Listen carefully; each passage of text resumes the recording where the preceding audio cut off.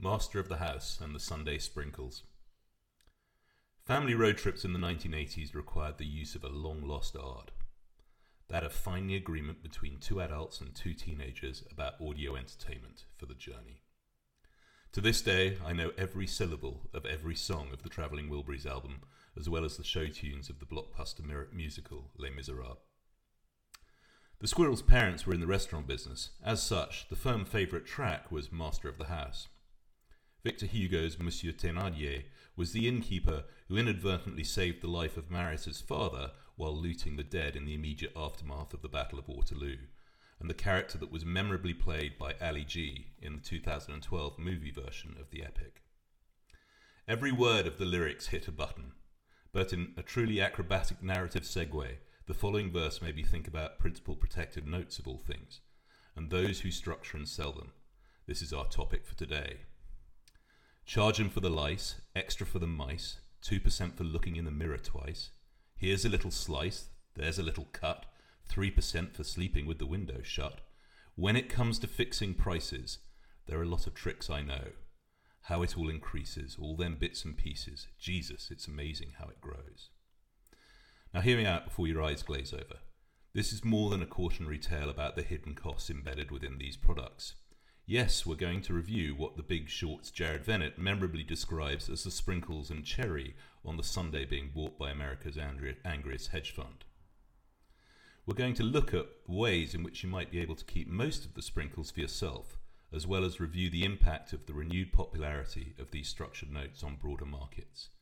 It is much more significant than you might think. Michael Ashton, aka the inflation guy, published a superb piece on his blog the other day entitled How the Fed Saved Structured Note Issuance. In it, he observes that increases in interest rates and lower implied volatilities for options over equity indices have injected new energy into the private note structured product market. He provides the simplest example of a PPN. Most PPNs incorporate much more exotic payoffs for sprinkles enhancement reasons, shall we say. This is the red flag. As Michael says, from the standpoint of a dealer, the more exotic the better, because the harder it'll be for you to price it, and the more profit, therefore, they can book on it. So his example is as follows. I might issue a note that will pay you 60% of the total gain in the S&P 500 over the next 5 years, but if the S&P is lower in 5 years, you'll still get your money back. What witchcraft is this, I hear you cry? Well, it's actually pretty simple. Your private banker takes your money and reinvests 80% of it in zero-coupon treasury strips and takes the balance of the funds off to Goldman Sachs or Morgan Stanley to buy a long-dated S&P 500 call spread. He packages the two products together, puts a fancy name on it, and there you have your PPN.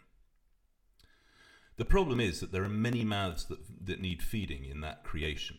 Your PPN may be commission-free, but your private banker is going to be rewarded with a seriously generous sales credit. Then the plumbing needs to be paid for.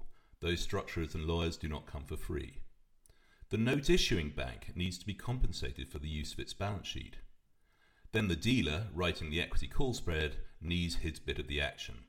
Those traders call it edge. You get the general idea. Did I hear you say that your private banker just offered you principal protection with 60% of the upside in the S&P 500 for the next 5 years? Well, how about 90%? Middlemen are expensive, so you can keep the sprinkles and the cherry on the Sundae if you want to. I give you the Blind Squirrels DIY PPN, and you can click the video in the newsletter for a walkthrough of that structure.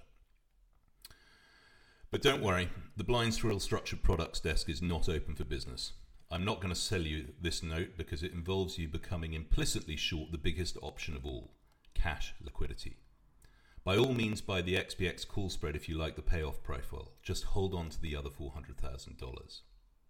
Duration risk is not extreme with 5-year strips, and I do not want to digress into a debate on inflation and Fed hiking paths from here. However, I'd be pretty relaxed about wearing reinvestment risks for the next couple of years.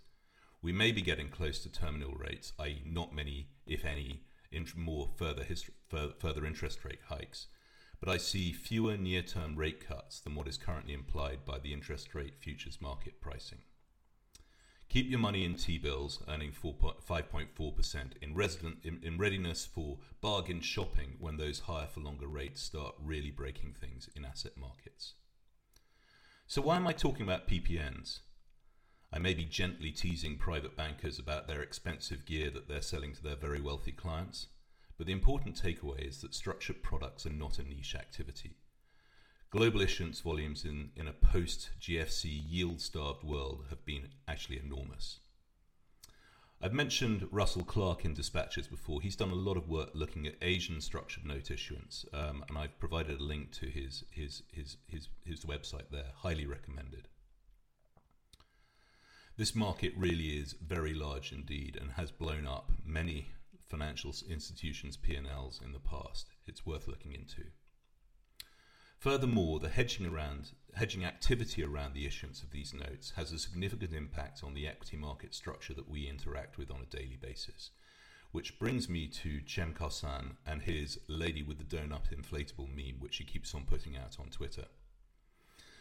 If Cem ever retweets this meme after you've just bought some S&P put options, brace yourself to lose some of your premium. This donut lady is his heuristic for Vanna effects, i.e. positive fund flows hitting the S&P 500 from option dealers unwinding their short SPX futures hedge positions as implied volatility falls. Cem frequently and generously shares his knowledge on the equity volatility complex. He's been vocal on how structured product issuance has created a situation whereby volatility is currently oversupplied in the market. This has the effect of dampening realized volatility in cash equity markets, attracting even greater equity allocations from vol targeting funds.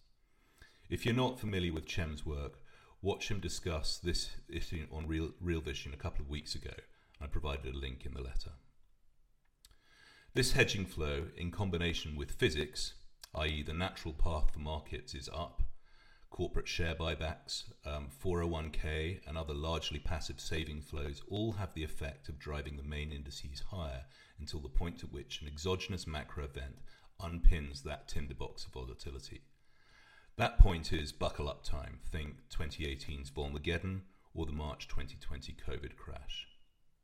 Today, PPNs and structured products and how they're hedged are an important component of an equity market structure and create yet another layer of market fragility. Ignore them at your peril.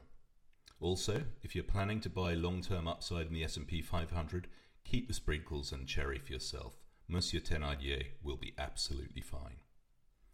That's all for the front section this week. There is a full Acorn review and portfolio update in the second section of the letter. Have a great week.